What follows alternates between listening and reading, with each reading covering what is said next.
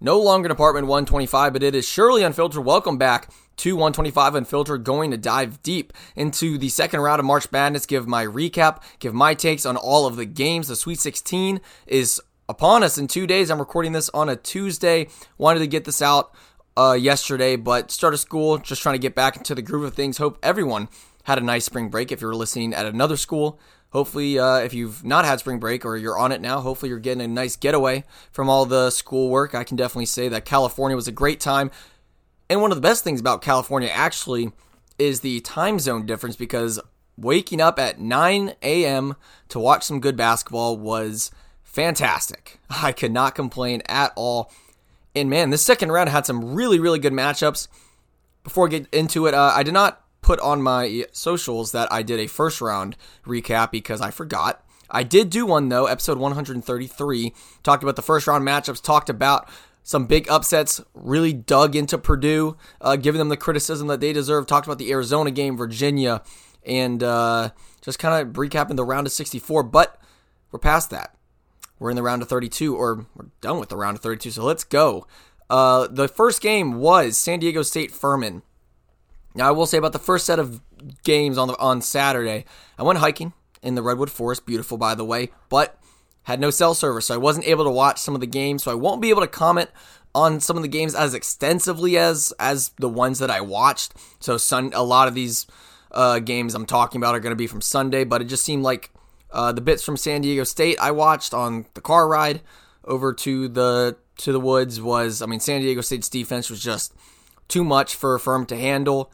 And this is a team that's consistently found themselves in the tournament. They finally break through. I feel like they haven't made a Sweet 16 in a while. The next game was Duke-Tennessee. Now, it just seemed like this game, Tennessee just bullied Duke physically. Like, they were out for blood. And Tennessee, without Zakai Ziegler, I don't think anyone saw this team going to the Sweet 16. I'm sure everyone had Duke as their trendy upset pick as a 5 seed, but the Finnish guy in Tennessee, I don't know how to say his name, 27 points. He was phenomenal. He hit so many great shots in that second half, 10 of 13. And again, they were just a more physical, experienced team. And Rick Barnes, in the year where he shouldn't do it, he's had so many years where Rick Barnes where his team should be better than they really are. But the team where everyone counts him out, he finally makes the Sweet 16 for the first time since 2019. Big breakthrough for the Vols. The next game from there, I believe, was Kansas-Arkansas. Now, obviously, this one sucks because, one, again, I didn't get to watch it. I had to watch a lot of highlights. But this means that, yet again, a winner pick for me goes out before the Sweet 16. I went back and remembered the teams I picked back to 2016, I would say. I picked Villanova to win in 2016. But from that point, I picked Nova the next year. They lost in the round of 32. I picked UVA the year they lost to UMBC. I picked Duke when they had Zion. They went to the Elite Eight. COVID year.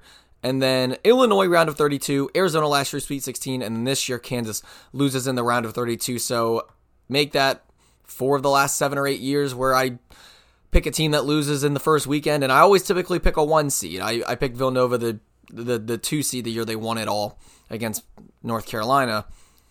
But this really sucks for the Jayhawks. I really thought they were primed for a big run. Here's the thing, though. And I said this on the podcast. Arkansas winning does not surprise me. This team is loaded with talent.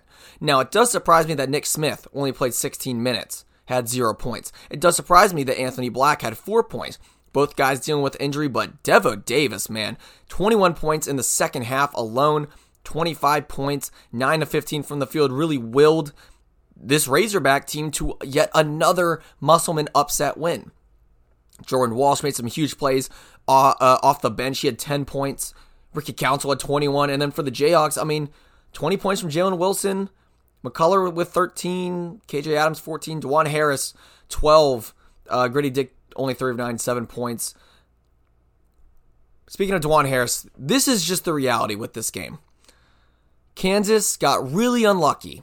Well, first off, you don't have Bill Self, but that's not the reason they lost. Now, the reason they lost, in my opinion, from what I saw, DeJuan Harris in the first half hurts his ankle by kind of stepping on a photographer because they're very close to the court. He tweaks his ankle. Absolutely not the same player in the second half. can't guard the same way, can't facilitate the same way that he does. And it really hurt Kansas' offense. And that just sucks because you just can't predict that. You cannot predict injuries in the bracket, and something as silly and stupid as stepping on a photographer's ankle or rolling your ankle because they're so close. Guys, I've been there. I've been on that court. We're way too close. We've got the camera lenses to move farther back so players don't get injured like this and potentially cost the team a run in the NCAA tournament. Unfortunately, it happened to the Jayhawks, but let's give credit where credit is due. Eric Musselman yet again pulls off a huge upset on a number 1 seed. We saw the emotion from Devontae Davis after the game, seeing, how much this team has struggled through injuries, starting off SEC play really poorly, and it's finally clicking together, and this is why Musselman is one of the most underrated coaches in all of college basketball. Helps that he has a good talent to do so, but again, Nick Smith, not a factor in the game from a scoring perspective on offense, but Devontae Davis and Ricky Council really willed this team to a win, and the defending champions gone again before the Sweet 16, Kansas. My winner pick, unfortunately. Now, again, I was concerned about this game. I am not surprised that it happened, but I'm still a little disappointed that I just got another pick wrong. But Princeton beat Missouri by 15. Houston, a very rough half versus Auburn in the first half, but they won by 17. Sasser seems to be back for Houston. He had 22 points, 31 minutes. Tremont Mark, 26 points, 9 rebounds. He was fantastic for Houston. It just shows that this team can win ugly. They've kind of done it in the tournament so far. They only have one good half of basketball. Now, granted, playing Auburn is kind of a gift opposed to playing Arkansas. Thanks, committee, for that one. But if this Houston team is healthy, they're not guaranteed to be in the Final Four because they have a tough road coming up with the teams they're playing, but this team should be the favorite out of their region.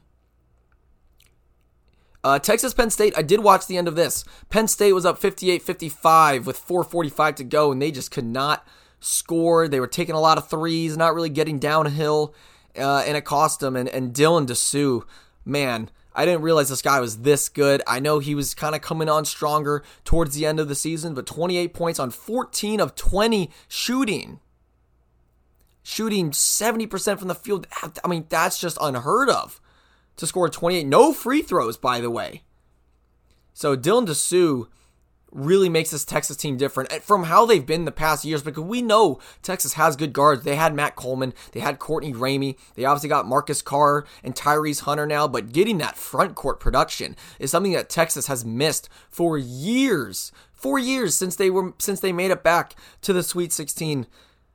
And you got Sir'Jabari Rice off the bench. He's been a fantastic piece for the Longhorns, and I'm upset about this one because I really thought that Penn State and Jalen Pickett had some more magic in them, and I thought they were playing really well, and they had Texas right where they wanted them. But Dylan Dessou just hit shots, and the Nittany Lions didn't. Texas going to the Sweet 16. I thought that was a very good game, a very good ending. And, Texas deserves some love. I've doubted them a bit, but this is a very good team. I think this is definitely a team that could scare Houston if they make it to the Elite Eight. And then UCLA beating Northwestern, wasn't able to watch that. Also, Alabama, I saw a Brandon Miller sequence, but those two games, I believe I was at dinner getting ready for a flight, for the flight back. Now, what I really want to talk about are the games from Sunday. Xavier Pitt, looks like Xavier's back, played great offensively. When this team is scoring points, they're likely going to win games. Good run by Pitt, but, Colby Jones, Jack Nungy played very well. Sully Boom seems to be back in form after a rough game at Kennesaw State. Now, this is what I'm really, really excited about. My favorite game of the tournament so far goes to Kentucky versus Kansas State. Marquise Noel, Mr. New York, put on a show for us, and man, am I grateful. Marquise Noel is one of my favorite players in college basketball. Yes, he's only 5'8", but is he a magician with the basketball? 27 points, 9 assists, 50% from the field, 10 of 11 on free throws. And this guy, not only with the flashy passes, but the clutch plays at the end of the game, hitting deep threes, being a senior leader that a point guard should be Everyone should love Markquis Nowell and how he plays the game of basketball because he's electrifying, he's fun to watch, but he does it the right way. He's a great team leader, he's a great point guard. When Keontae Johnson was having trouble getting locked up a little bit by Jacob Toppin, finished with 13 points, had that huge step back three. Nowell carried the offense, and when he gets a grip on the game, you are done for. And it was so apparent, even when Kentucky was leading for a bit in the second half, and it looked like Kansas State could have run out of gas. Markquis Nowell willed this team to a victory. That's what makes him one of the most exciting players in the country, one of the best point guards in the country. Got some nice help from Tomlin and Sills with 12 points each.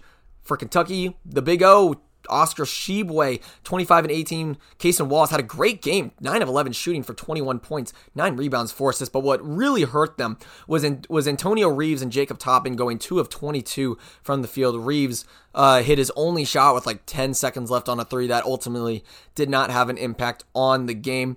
Overall, a pretty disappointing season for Kentucky, knowing that they were top 5 preseason in the country.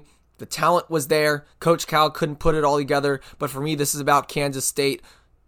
Definitely a team that I'm going to be pulling for because, again, Markquis Nowell, one of my favorite players in the country. And they're coached well. Jerome Tang has done well. And I think Keontae Johnson will have a much better game against Michigan State. I think Toppin was a tough draw.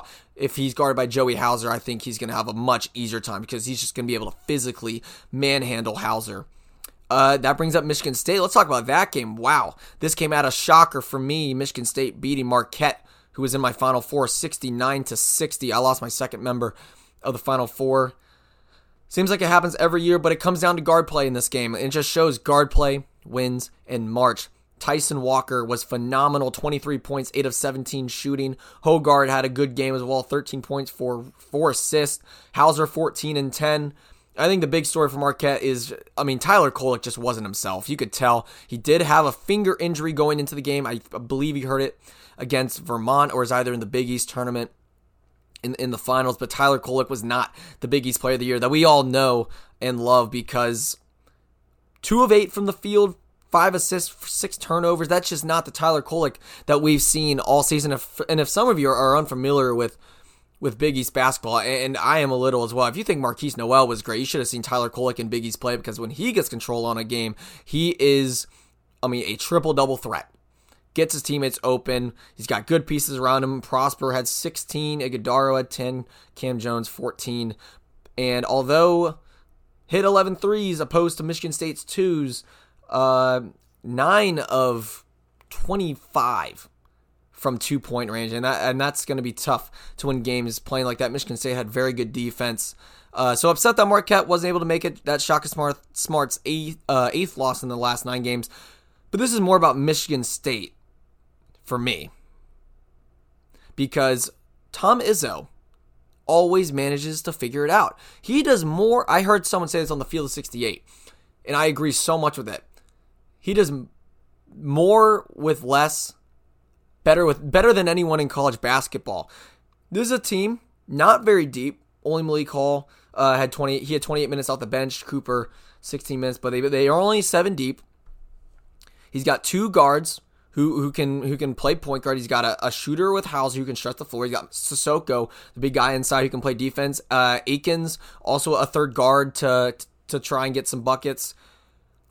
But this was a Michigan State team that collapsed against Iowa, did okay in the Big Ten, a conference that clearly is not that good, and we've seen it for years now. We're going to get to another Big Ten team in a moment, but one team out of the 8 or 9 that were in this tournament actually make it to the Sweet 16, and of all teams, it's the one constant of this conference for the last 10 years, and it's Michigan State.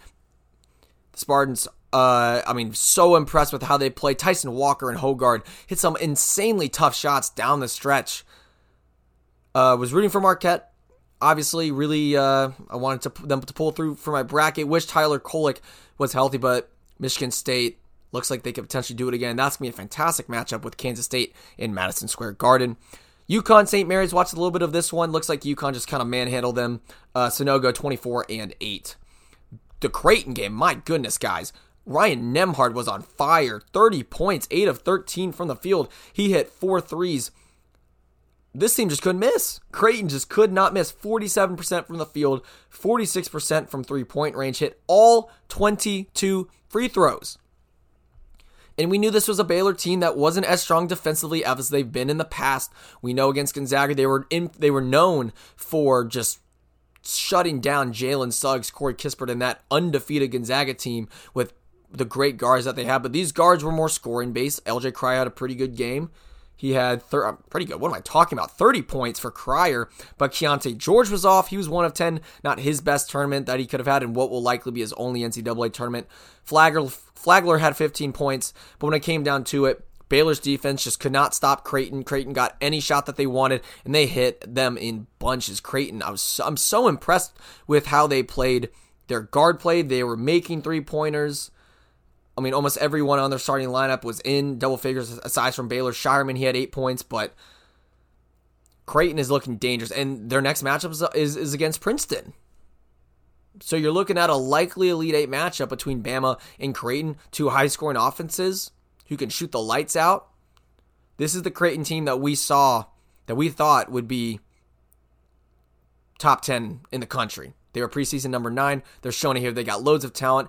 And, I got to apologize to them for picking against them. Picking State in that first round. Creighton is the real deal. Very excited to see how far they go. Getting to the end of these games, watch the little FAU, FDU. Davis for FAU. John L. Davis, 29 points, 12 rebounds, 5 assists. I believe he had 5 steals as well. Just an insane stat line for the Owl guard. Obviously, nice going up against the 16 seed. Not a fan of the dunk at the end of the game because that's what I thought about is like that play is always going to be etched in your school's history because they're always going to show that when you make a Sweet 16. Your first Sweet 16, you got that play. That's not a good look, but this is a good game. Roberts had 20 points for the Knights. Tobin Anderson, great coaching job. This game was very competitive until the very end, so very thrilled to see FAU make their first Sweet 16 and just get a good game. Seeing FDU fight to the very end. This was an incredible performance by one of the biggest Cinderellas that we've ever seen. 2 games left. Thanks for sticking with me if you're still listening. Miami, Indiana. These are 2 games that I am really excited to talk about. Starting with this one. Miami's guards just overwhelmed Indiana in their 3-point shooting. 9 of 23. Percentage-wise, doesn't look the best, but 39 is still pretty good, but they came in bunches at the end, man. Isaiah Wong showed why he was supposed to be ACC Player of the Year and why he got it over someone like a Tyree Appleby or Armando Bacot. 27 points, shooting over 50% from the field, hit 4 of 6 threes, 8 rebounds as well. He's got a good supporting cast. Again, love Jordan Miller, 19 points. Nort Shadowmere, 17 rebounds.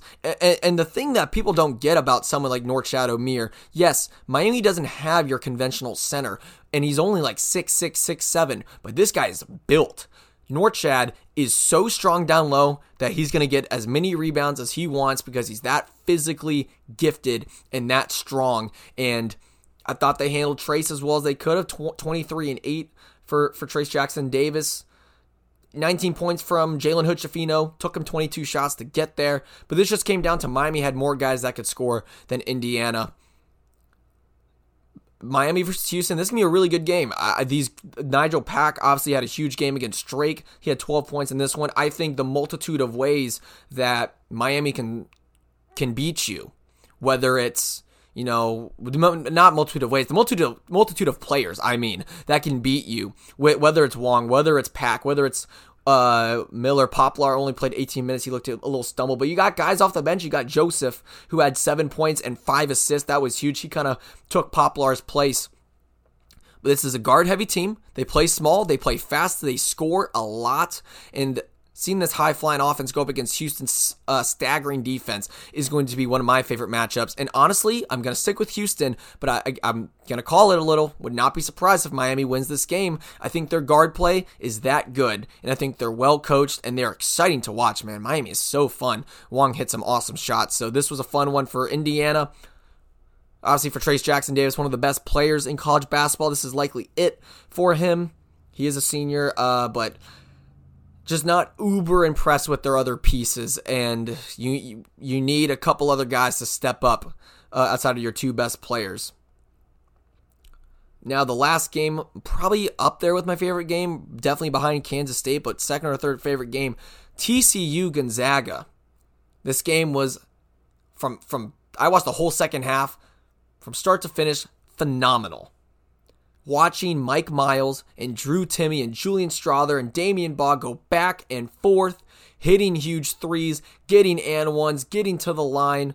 A very, just a well-played offensive game. Now, the defense was really nowhere to be found in that second half. Each team, or Gonzaga 51-43 in that second half. So not much defense there, but just the shot-making ability from these guys. And you saw Gonzaga heat up from three. Strother hit a couple. Bolton, 17 points. He hit a few. There was Malachi Smith, who had 3 threes as well. Saw the perimeter guys for Gonzaga really step up. But at the end of the day, it's just Drew Timme and how good he is. 12 of 21. He had 28 points. TCU, no answers for him whatsoever. Wish they had Eddie Lampkin, but he's now going to Georgetown. That transfer really hurt because that would have been a big guy to kind of stand his ground on Timme. But man, Timmy's been doing this for so long now. But really upset for TCU because, and I don't know why this is a thing for teams in this tournament. Yes, defensively, teams are going to do their best to take away your number one option. They're going to do everything they can to make sure Mike Miles doesn't even touch the ball. But I don't care. You get your best player the ball. And with 12 minutes left, Mike Miles hit that huge three to go up, I believe it was 55, 51 or something like that. Put him up 4 or 5 points. Mike Miles had 20 points with 12 minutes to go. He finished with 24. I don't think I saw him take more than 2 or 3 shots the rest of the game. Chuck O'Bannon started chucking up threes, no pun intended. What was he doing? Not sure. You had PV try. He had an okay game. 1 of 4 from 3. O'Bannon was 1 of 9 from 3. Miller and Baugh tried to do as much as they could. But at the end of the day, Mike Miles needed that ball. And he didn't get it, and I'm upset for him because, again, I love these undersized point guards. I love how gifted they are. I love how much fire they have and how hard they play. Mike Miles, just like Marquise Newell, he's a leader, a great point guard, and I wish we got to see more of him because he was fantastic in this whole tournament, and I feel like his teammates let him down a little bit, and if maybe their coach gave him the ball a little more, maybe it would have been a different story. But at the end of the day, Gonzaga did what they did. Offensively, TCU could not stop Drew Timme. There were supporting guys did enough. I thought Anton Watson played pretty well. 9 points, 12 rebounds, 4 assists. I think that was he was a huge piece for Gonzaga. And now we're getting a rematch of the epic game from 2 years ago. Gonzaga UCLA meeting once again. Jalen Suggs hit that insane, almost half-court buzzer beater pretty much to take Gonzaga to the championship. Let's see if UCLA can get their revenge. But I just love this game because of the high-quality shooting and the shots that were being made. Good shots being taken, good ball movement, good offense, and that leads to buckets on buckets. Wow. That's a huge recap of this tournament. Going to talk about the Sweet 16, going to talk Elite 8. A couple matchups I'm really, really excited about, and I guess I'll have to talk about my backup bracket a little. The 2 matchups I'm really excited for, Houston, Miami, obviously going to be one of those, and then Kansas, Michigan State. So those are the 2 for me to keep an eye on. Looking at what we got, I'm going to go Alabama, Creighton. I'm going to go Kansas State, Tennessee. I will take Houston and Texas, even though I think Miami could pull off that upset, and then UConn, Gonzaga, just because UCLA lost Singleton in their second round game versus Northwestern. Lastly, to end off this episode, a big episode here today, I really wanted to talk about these games in depth. I made a backup bracket. Not a backup, I'll say I made a second bracket because the more the merrier, got to make a few.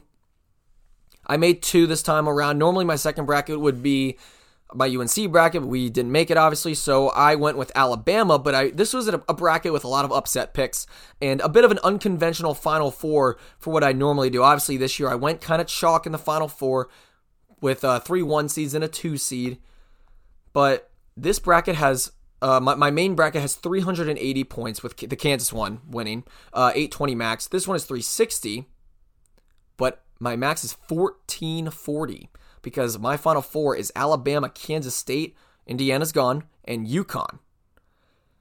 And with UConn, with Kansas out of the region, I think UConn's, in my opinion, is the favorite to come out of the West with how well they are playing with the combination of Sanogo and Jordan Hawkins being just an absolute sniper from 3-point range. And then K-State's the highest seed in their region.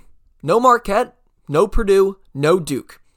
Kansas State should be that favorite. I know people are going to ride the Michigan State train. Wouldn't be surprised if Izzo pulled off another one, but I'm riding with my guy Marquise Noel.